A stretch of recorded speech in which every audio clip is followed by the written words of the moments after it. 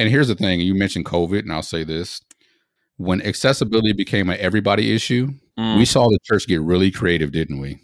Yep. We saw it come up with money to do all sorts of things, right? And I tweeted about that, like, the disability community is watching. What you're saying is it could have been done all along.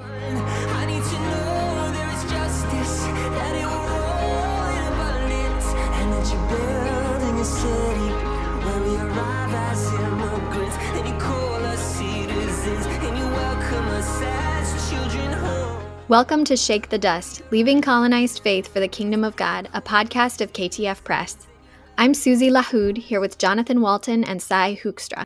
Everyone, I am so excited. Today we have an interview with Dr. Lamar Hardwick. He is a graduate of Candler School of Theology and has a D.Min from Liberty Baptist Theological Seminary. He is the lead pastor at Tri-Cities Church in East Point, Georgia, and is the author of a few books, most recently Disability in the Church, A Vision for Diversity and Inclusion.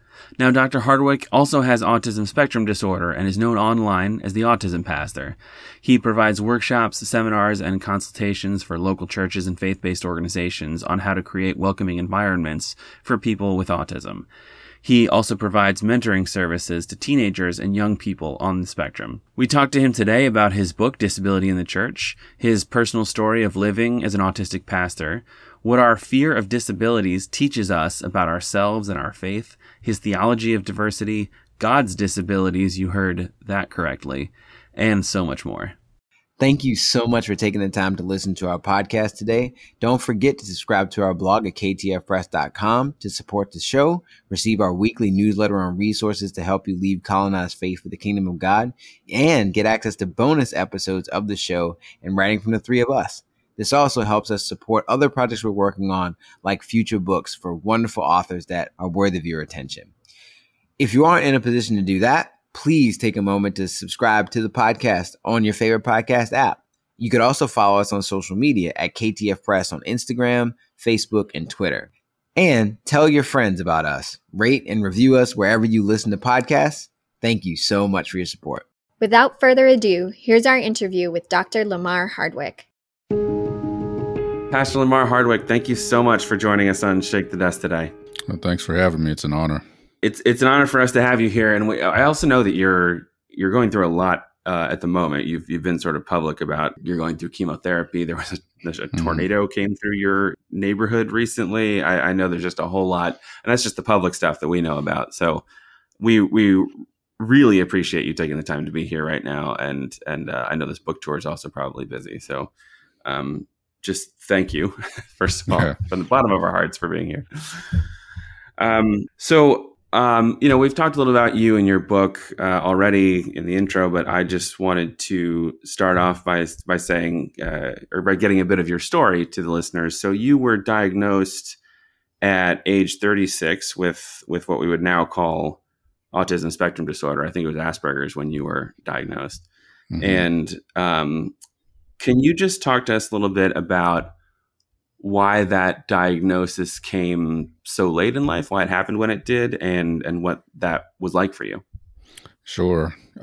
So I think one of the ways I explain it best over the years when people ask that question is, one, I was born in 78. So right around the age of, 18 months to 2 years would have been, 79, 80.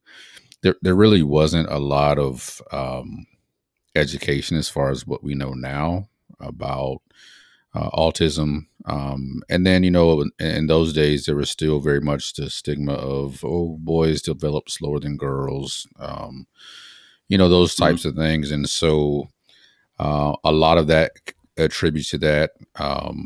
Also, and I think I talk about this in the book, I was raised in a military family. So we moved just about every 3 years. In reflecting with the therapist, the psychologist that diagnosed me, no one really expected me to adjust well, especially socially, because we were always moving. And so part of that time, especially in my younger years, was spent actually living overseas. We lived in Germany. And so different language, different culture, different country. And so people really didn't expect me to adjust well. They just sort of did the best they could with me. And so she believes a lot of that masked what were obvious signs, but because of the circumstances of our family traveling all the time and some of the lack of education, and many people, like me, have all experienced that too. That's around my age or older, where we just didn't know. And then, I was verbal, although my mom said that there were times where I would not talk. And I don't know if it's because I couldn't or I wouldn't. That part of my developmental history is a little bit of a mystery. Like, no one can actually pinpoint like when I started talking. They just knew that I didn't talk a lot. And my mom also recorded, not actually having to quit working because she couldn't leave me with anyone. I would cry for 6-7 hours at a time. And so that's one of the reasons why she couldn't work. Gosh. So yeah, there were a lot of things that probably in this sort of modern era of understanding autism would have gotten me diagnosed at a proper time. Honestly, some of it has to do with what continues to be diagnostic disparities between white children and African American and Latino children. There's still African Americans getting diagnosed sometimes 2 years later than average. Some of that has changed, but I can imagine, back in the late 70s, early 80s, it was probably even more of an issue with. So there are many factors for that that I could talk about at another time, but I also suspect that had a lot to do with it, is that it just wasn't something that was commonly talked about in the African American community. So there wasn't access to resources and the knowledge to know what to look for and, when you should be seeking some type of assistance in getting your child diagnosed. So it's kind of a perfect storm of things that I think stopped me from being diagnosed at an age that most children would have been diagnosed at. What was it like for you then receiving that diagnosis? Yeah, so I was 36 at the time, so it's almost been 7 years. So the beginning of it was a relief, actually. I, for the first time, felt human because I had been told my whole life about the way that I should behave and the ways I should conform and the things that I should do, and not really being able to ever achieve those behaviors that I was told I should display. So you grow up like that and you feel very strange. A lot of times I tell people the best way I can describe my experience is it felt like the world was an inside joke that I didn't get. And it didn't matter how hard I tried. I just didn't understand a lot of things that people did. I did fake a lot of things and I pretended to understand a lot of things. And I mimicked a lot of behavior that I saw other people do just because I didn't know what to do to fit in, but I knew what not to do to stand out.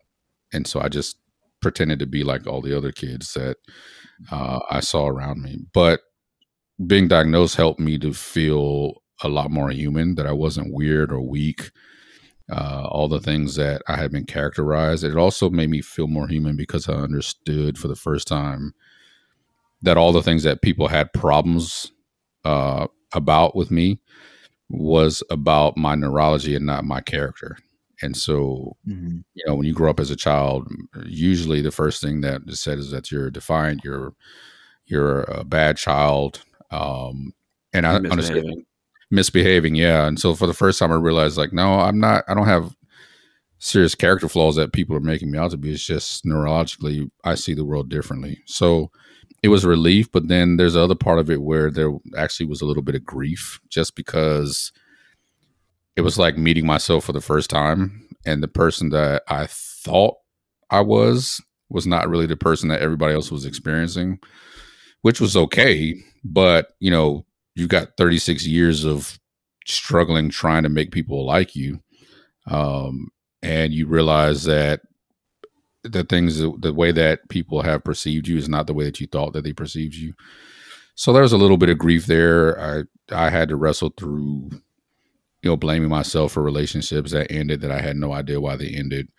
for jobs that I wasn't able to hold, those types of things. But thankfully, both my wife and I stayed with the clinical psychologist that diagnosed me. I actually stayed with her for almost 2 years to sort of help me unravel those complicated parts of my life so that I didn't have to carry that burden of grief, because the reality is none of that was my fault.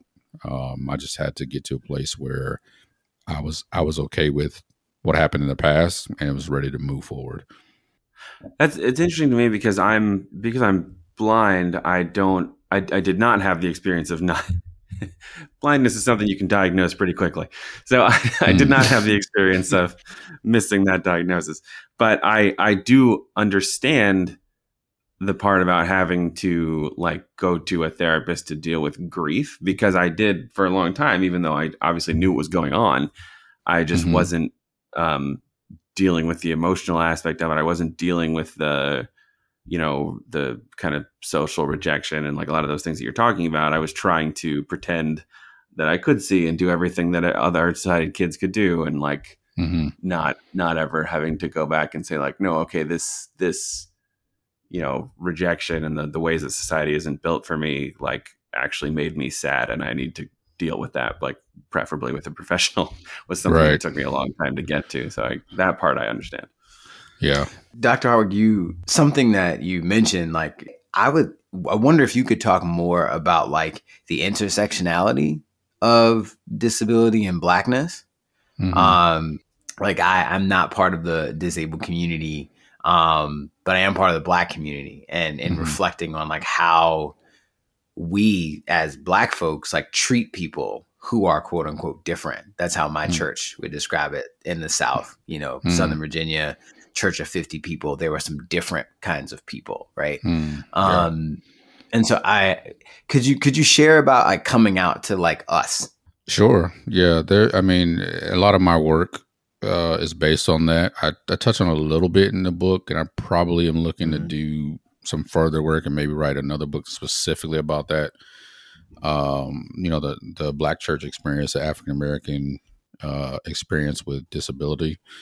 So what I say about that is, there's a huge context of history of one of mistrust of the medical system, mental health system, rightfully so, because we know now from history there was plenty of things that were done to enslaved Africans, and even after slavery ended, that just created this huge mistrust. So a large part of it, especially my research in the Black community, is difficult in dealing with some of those things, is that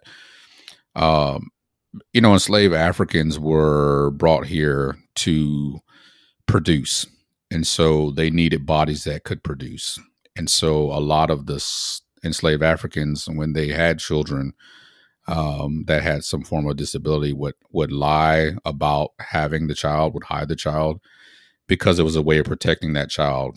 And so some of that mindset has continued throughout the community, because we understood very well that Black bodies were born to produce. And if there was some reason that they were not able to produce, then they needed to be protected by the community at all costs, because it's very, very well documented that slave owners would beat the children, sometimes even kill the children, drown the children. So some of that shame and stigma is a direct result of slavery and racism, to be honest.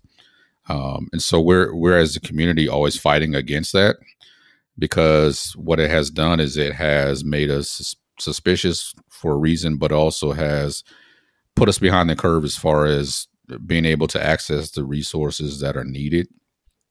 And then some of those resources, honestly, are not easily accessible to communities of color. And so I've talked to many people across the country where they would go somewhere, but it's not anywhere close to where they live. There's no access to those resources. And then the last thing I'll say about that is that there's a great sermon from Dr. King called The Guidelines for a Constructive Church. And he talks about in that sermon that, and I'm paraphrasing, that one of the things that the church is also responsible and on the forefront of doing is helping to to get rid of the bias that slavery created. And so it's not just in freeing enslaved Africans, it's freeing people from the bias that it created. So a good example of that would be CDC, I think last year released the new statistics on autism.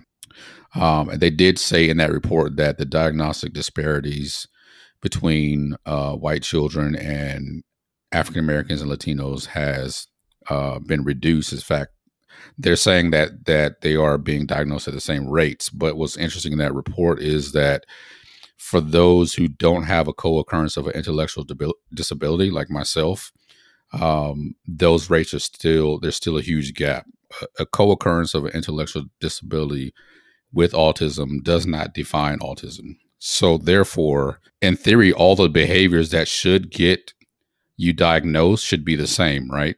This is just science. And having an intellectual disability does not actually make the autism more pronounced. So what that suggests is if those behaviors should be all the same, then why is it that when it comes to African Americans and Latinos who do not have an intellectual disability along with autism are still not being diagnosed at the same rate?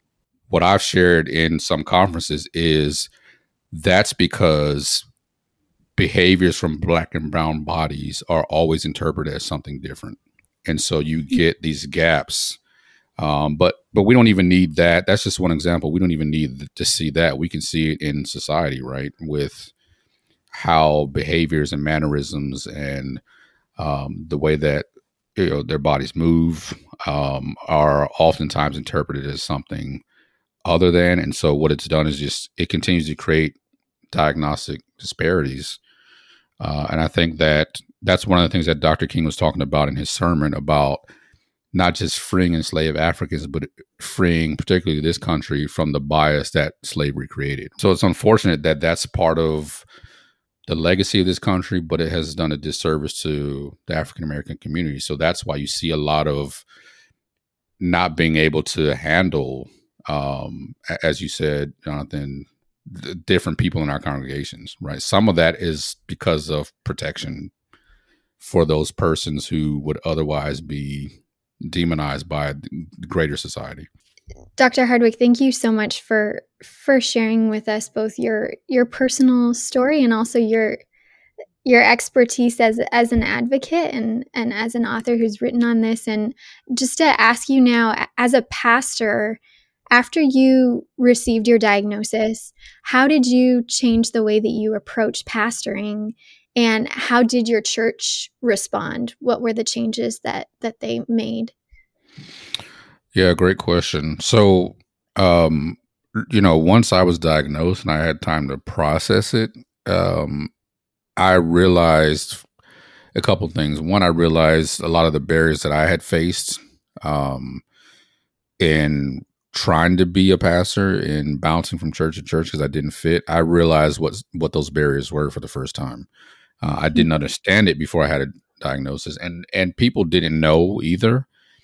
But it is very instinctual for people to sort of push away anyone who's different because I don't fit the stereotypical mold of what most people think a pastor should be like or act like. And so I realized on a larger scale, this is me understanding it now. I'm understanding some of the ableism, even though it probably wasn't intentional because no one knew. But I really started to understand the barriers that I had to fight through and why it was so difficult for me. What that did for me is I now realize I'm a part of the autism community, but I'm also part of the disability community at large. And wow, if I've had these experiences now that I have a label to be able to, or the language rather, to be able to explain them, how much more difficult has it been for other people. So it really opened my eyes. Like I didn't have as much experience or knowledge about how people with disabilities were impacted by a society and a culture that's not necessarily built for them. I just knew I had problems on my way, trying to become what I felt I was called to be. So that it made me pastor differently because now I realize that I have my foot in both worlds. And, as someone who has been a leader, is blessed and been a leader of a church, I felt the necessity to say, okay, now that I understand this better, now that I get it, I should leverage the platform and any privilege that I have to make it better for persons like myself, because I understand it now. I understand what those problems were. I understand it a little bit deeper. So it made me more empathetic, but it also empowered me to say, okay, I can do church differently, because I'm blessed to be able to be the one who could change things because I happen to be the pastor. But then also it felt more like a calling from God to say, okay, not just your church, but what if you start to speak out and try to help all churches to understand this important issue? So it totally made me pastor out of my personal experience with being a part of the disability community, and say, okay, here's the stuff that doesn't work for me. I don't like it. It's been a barrier for me my whole life. It's been the reason why I struggle with church. We're not doing that anymore. And if if y'all don't like it, I hate to tell you, but this is how we're going to have to do it this way, because there's many people like me who are not coming to our churches for these reasons. So it gave me a reason to do things differently. And the church responded. I think, at least the church I was previously at, that I pastored and I helped set up ministry there, and the church I'm at now, that I've only been at 2 years. But when I came in to interview, I told them up front, look, if you're going to bring me in, you have to know these things. You have to know about me, which they already know all about me. And you have to know that we're going to have to do things a certain way if we're going to be more inclusive of people with disabilities. And thankfully, they have risen to the occasion, because I think they're understanding the necessity of what we've been trying to do. Yeah, and building off of that, I'm wondering, how did your theology change in the book? You talk about the fear of being human as it relates to the Garden of Eden, the fall, and disability. So could you just, for people who haven't read the book or just diving into it, because it's meaty, it needs time, but if you were going to just give a quick overview of what are you getting at with the fear of being human, and what do people who read the book look forward to getting when they engage? Yeah, good question. One of the things I realized about myself is I've always had these perspectives and these views of scripture that I'm now realizing that a lot of it is attributed to my neurology. I've just always, I say all the time, if I'm in a room with 9 other people and there's 10 of us, I'm almost always the person who's going to see things differently, almost always. And so that's always put me on the outside. But so a lot of those verses and scriptures that I unpacked were things that I had preached about for years before I even knew that I was on the spectrum. But that's just the way I see things. So the whole thing about the fear of being human is that we have, none of us like limits. And you see this more as our society progresses, right? Especially with technology. We don't like to be limited. And so, we're the type of people who will leave something early so we can get to something late, because we want to be everywhere all the time, and be connected all the time. And that's an internal struggle that we have, because we don't like limits. We want to be more than what we are. We like to do more than what we are capable of doing. It's caused us to be burnt out. It's caused us to chase after things and be unhealthy. We're the culture that brags about how much rest we don't get, right?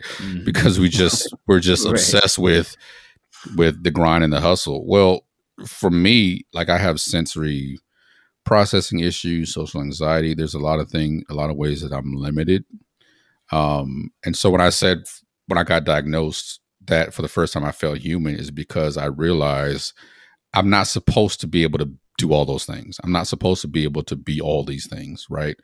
And that's sort of the story of the garden. The way that I've always seen it is, God tells Adam and Eve, look, he's put them in this perfect situation, right?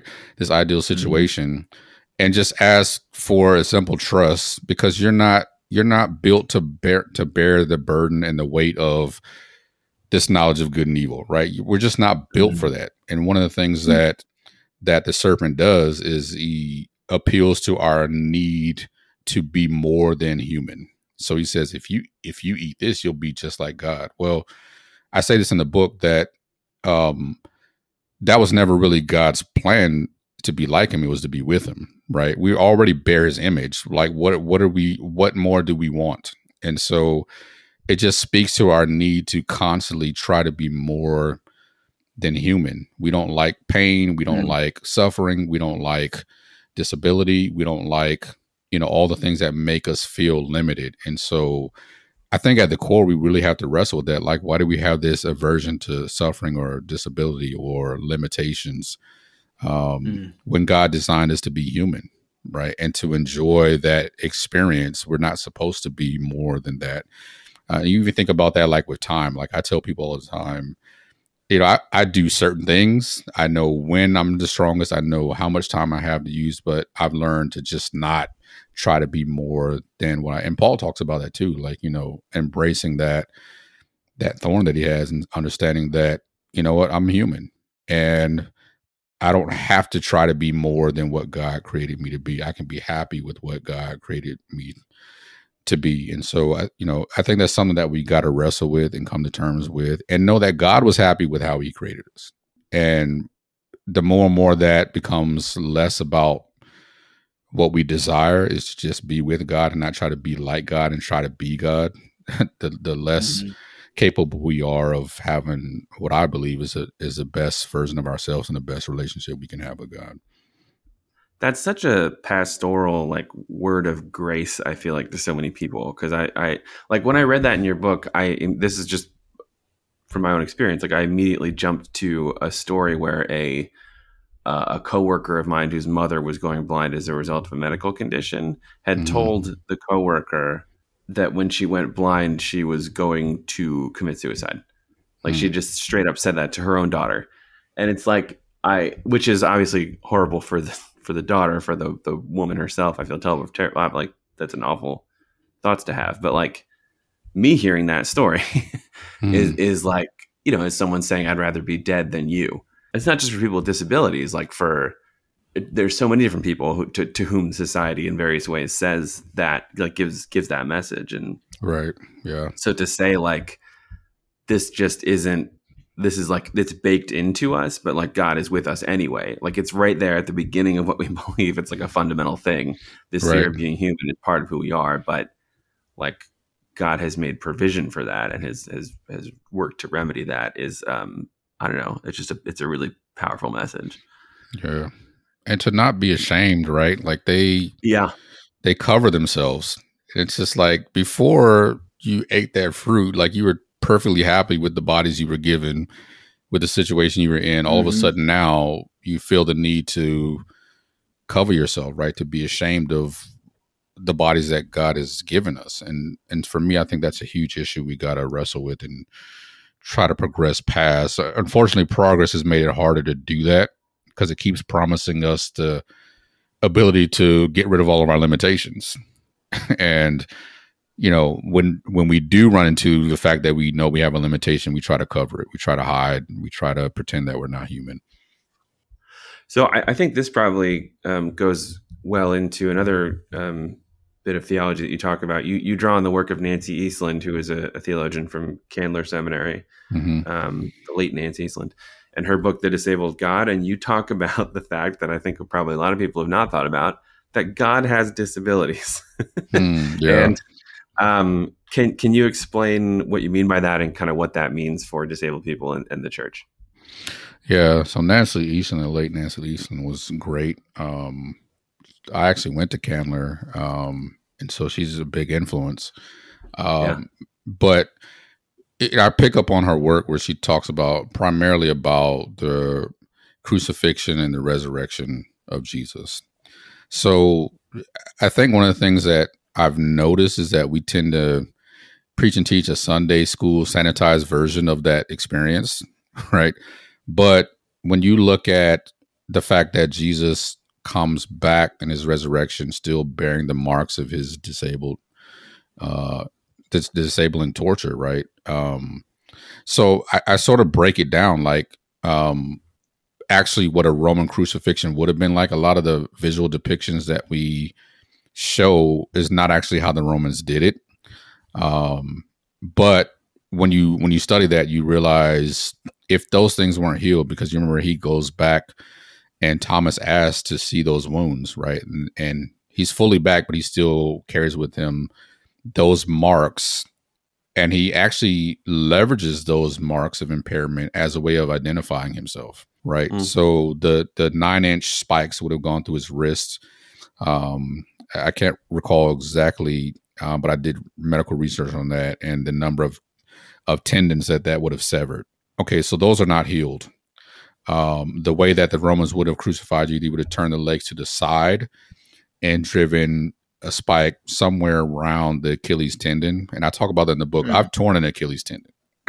And to come back without that being healed, like it took me a year to learn how to use my body again. So, for that to not have been healed meant that those marks would have been disabling. That's just the God's honest truth. And then if you flip over to Revelation and it gives the image that, we believe is an image of Christ.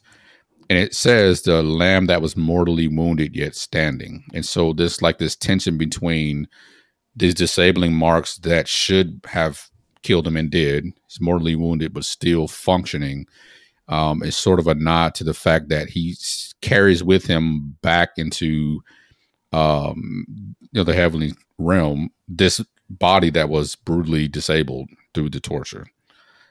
So that stuff doesn't go away, right? And I think because we have such an aversion to suffering that we sort of believe that those things went away, right? And one of the things that I talk about is that, we got to wrestle with that. We have to wrestle with that, and we have to wrestle with the fact that Jesus uses those marks as a major identifier of who he is after he's resurrected. And so that's just picking up on the work of Nancy Eastland and some of my own thoughts about, if Jesus is God, then we have to wrestle with the fact that he carries with him these marks of impairment that would have been brutally disabling and doesn't get rid of them. And, from his resurrection to his ascension to all the way to Revelation, those things still remain as a part of who he is, to the extent that they're used to identify him. So I think a lot of the things that we believe is because we just want to believe it. We want to believe that those things are gone. But if they're not, what does that say about God? What does it say about his ability to identify with the disability community and everybody in between? What does that say about what we believe? And what does it say about our idea of sacred spaces, right? I talk about that in the book, that if that's true, we've got to really wrestle with why is it that when we have this ideal sacred space, it never includes disabled bodies. You actually ask at one point in the book whether or not people who are disabled will continue to have disabilities in heaven, which I think, again, some people probably think is a pretty radical question to ask. And you don't necessarily give a definitive answer, but you do say that it's an important question for the church to ask, and it affects specifically how we think about inclusion in the church. Can you talk about why that is? Yeah, because, so I talk about where a lot of that, or at least a couple of sections where that new body belief comes from. So I researched it because I want to know, where did we get that from? I know a lot of it is because, again, we have an aversion to suffering. And so we view heaven as this great escape plan, right? To escape the things that we don't necessarily like about ourselves, or the limits that are placed on us because we're human. But a couple of places rather where we get that from is from some of Paul's writing. But when I researched it, it didn't feel like that's what he was saying at all.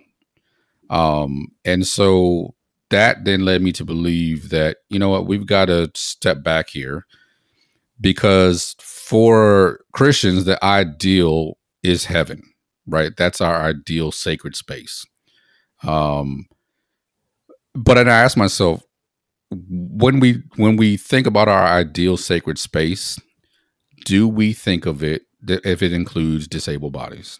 So the connection I'm trying to make is that whatever our ideal sacred space is, we try to recreate those moments in our churches, and that's historical. I didn't go into it a lot in the book, but it's historical. Even if you look at how the tabernacle was built, how the temple was built, like there were ideals there about what a sacred space looked like. So I think, like I said, I didn't come to an answer, but I think it's a question that nobody asks, or at least a lot of people are not asking. Why is this so difficult for us? Well, we have this ideal. Another really powerful point that you make in the book is rooting your argument that the church should actively include disabled people in a broader theology of diversity. And could you also share why you believe that the church is called by God to seek out diversity? Yeah, so I talk about it in a couple of places. One, Jesus, when he tells Peter that I'm going to, after Peter says, "You are the Christ," and he says, "I'm going to build my church." After that, he says, "And I'm going to give the church, you all, the keys to the kingdom." So one of the jobs of the church has always been to give people access. And so by nature, even if you look at, Jesus and what we know is a Great Commission, he says, go out and make disciples, give people access, right? Teach them about this kingdom, this new way of living, and do it among all ethnic groups. And then you go over to what I call the opening day of the church in the book of Acts, when Peter's preaching and they're like, you guys are drunk, which I think is so funny. And he says, he says, it's only 9 in the morning. The liquor store is not even open yet. Right. Like, it's like, we're not drunk like that. But then he says, this is what the prophet Joel prophesied. And in that message from Joel, I think it's chapter 2, verse 28, he says, it's going to be all genders, men and women, all generations. So he eventually says all genders, all generations, all cultures, all conditions, right? And so this outpouring of the Holy Spirit begins to help the early church understand that diversity is actually at the forefront of what it means to build a church and to establish God's kingdom. That includes all genders, all generations, all conditions, all cultures are now being made into one people group. So it's important for the church to understand that that's been our job, is to pursue diversity, is to bring in different kinds of people from different backgrounds. The connection to disability community is that, our culture has been pushing a lot for diversity and inclusion, as it should, because we're realizing that much of what we have believed to be right and true has come from primarily one set of voices. So now we're saying we need more minority voices at the table, because everything from education to faith communities to employment has been shaped primarily by one set of voices. We need other minorities to weigh in, to have a seat at the table.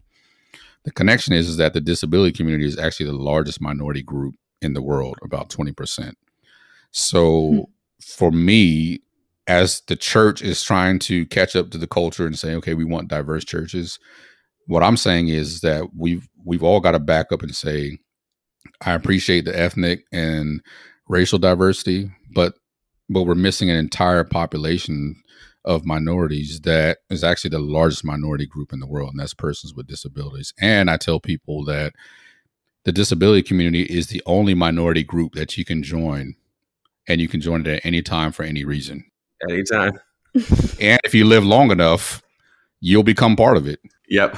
When I read that, I was like, wow, he's so right. This is true. Yeah.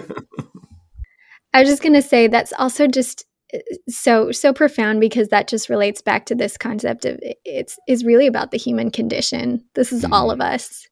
And we just need to realize that and embrace that as the church. So thank you for sharing those insights. I realize I am exceptionally limited, and COVID has revealed our corporate limitations, right? Mm-hmm. And our just inability and unwillingness to learn across difference, and then the radical dismissal that happens when people are no longer able to produce, no longer able to do the thing that we were quote unquote expected or agreed to do. And so I'm just marinating in my own stuff as you're speaking. So that's why I was pausing. I was like, I don't know what I'm going to ask. But you talk about like the return on investment that happens when we make space, when ministries make space, when churches make space. So could you explain how you advise church administrations to think about the return on investment in that context? Yeah. So one of the things I often hear, and I guess it's a good question. I can say that from a pastor standpoint, but from a theological and spiritual standpoint, it's not a great question. And usually that question is, how much is this going to cost? Like, how do we fit this in our budget? Because there are some real practical things that need to be done. If you're going to make your church more inclusive, a lot of it really starts with building a culture, having the right attitude, really just being obedient to the teachings of Jesus, which, is a novel idea. But one of the things that I challenge churches to do, and I say in the book, is that we've got to get a better understanding of value versus cost, right? So in the parable of the banquet, Jesus says, to go out and invite the lame, the blind, the cripple, and the poor. And he admonishes them that don't invite people who can repay you, right? Because that becomes your only reward. So in a simple way, Jesus is saying, well, you're getting what you invested in. Like, the reason why they're not there is because you've never actually invested in them. And as it stands, the way that you built your table, the way that you built your banquet, that's your only reward. You get to hang around people who are just like you. But he says, when you invite the disability community and the poor and the marginalized, those who society has pushed away, he says something interesting. He says, then at the resurrection of the righteous, God will repay you. So it's almost like he's saying that there's a level of blessing that comes from making this initial investment, because even though you're trying to figure out how do we get able-bodied people in our churches because they're working, they're going to be able to pay tithes, they're going to be able to pay for this building. Let's just be honest. That's a lot of the thought process. But Jesus says, okay, but you think your church is great. And I say this to people. We think our churches are great, but they're only as half as good as they could be, right? Because Jesus says that God is then responsible for the repayment. And there's a level of blessing on your organization that does not exist when you build it backwards. So as great as you think your church is, if you built it backwards by not reaching this community first, then it's at best only half as good as it could be. And so, but a lot of that is we've got to get out of this mindset again about who can produce and who can pay for what we're trying to do. That's a way of building the church totally backwards. And you read Luke 14 and Jesus will have none of it, right? He's like, no, that's not how we're going to do this thing. And he's, and if you choose to do it, just know that you have received your only reward, and God's not the one who's giving it to you. It's the people that you've invited. So, I think we got to have a conversation about value versus cost. Just because it may cost something doesn't mean these people are not valuable. Because actually it brings a whole level of blessing that you can't conjure up. You cannot kind of manufacture God's blessing on your church or organization in the way that if you actually do it the way that he says to do it. So, and then there's practical things too. Like I tell people, Jesus is very clear in the New Testament, heart follows treasure, right? And so if you want to have value for it, if you want your heart to be in serving this community, you got to put some money into it. You got to, the church that I pastored for 9 years before I went to my new church, when I left, I tied up nearly 2 years worth of funds for disability ministry and designated so they could do nothing for 2 years with that money but disability ministry. That's awesome. I said, you can do whatever you want with the new pastor, because someone asked me, how do you know they're going to continue the work after you leave? I said, well, I've set up a couple of things. We have elders and, staff members who are personally impacted by it. I had a few staff members that had disabilities. So we had people who was personal to, but then the reality is that heart follows treasure. If you want your heart to stay with this mission, put some money in it. And I actually allocated that money and designated it. And that's the only thing they could do with that money for almost 2 years. So it's like, after that, you can do whatever you want. But, this is where we're going to place our value and make sure our heart stays in serving that community. So, and here's the thing, you mentioned COVID, and I'll say this. When accessibility became an everybody issue, we saw the church get really creative, didn't we? Yep. We saw it come up with money to do all sorts of things, right? Yeah. And I tweeted about that, like, the disability community is watching. What you're saying is it could have been done all along. That's not a money issue. It's just been a willingness issue. Some of it's just been ignorance, but it's a shame that it took for accessibility to become an everybody issue for the church to get creative and start financing ways to give everybody access to its programming and to the things that it's doing. So I'm hoping that, the people who weren't able to access their church buildings for some of us a year now, not accessing the programs, will understand what it's been like. I tweeted this, that the distance that COVID created between pastors and parishioners is analogous to the distance that has always existed between the church and the disability community. So now that you feel it, do something about it. And one practical step might be, so many churches now have figured out a way to do so much of their ministry remotely, right? And so there is a way actually in which, like, especially people who can't leave their homes for the past year have had access to stuff that they'd never had, like a breadth of access to ministry that has never been available before. So maybe keep that. Keep it. I talked about this in a conference that I did recently, where I said I liken it to the pool of Bethesda, right? All the people gathered there because they believed that there was a place where they could experience God. And, because they felt like, the legend that the angel would trouble the water. What I said is I feel like God is troubling the water. And not to heal disabled bodies, but to heal the disability community's faith in the church, because now they've seen what we can do, and I'm hoping that we will take this as an opportunity to bring some healing to their faith in the institution that has let them down. So just going off of that, Pastor Hardwick, you have actually a lot of faith in, and you describe yourself as an apologist for the local church, despite the fact that it has been so exclusionary of you and me and everybody like us. Why are you such an apologist? What keeps you going? Advocating for an institution that has been so exclusionary. Simple answer: because Jesus didn't live with a plan B. He said, "I'm going to build my church." He meant it. And he said, I'm going to give the keys to you all. And there's no plan B. Like, he put all his eggs in that basket.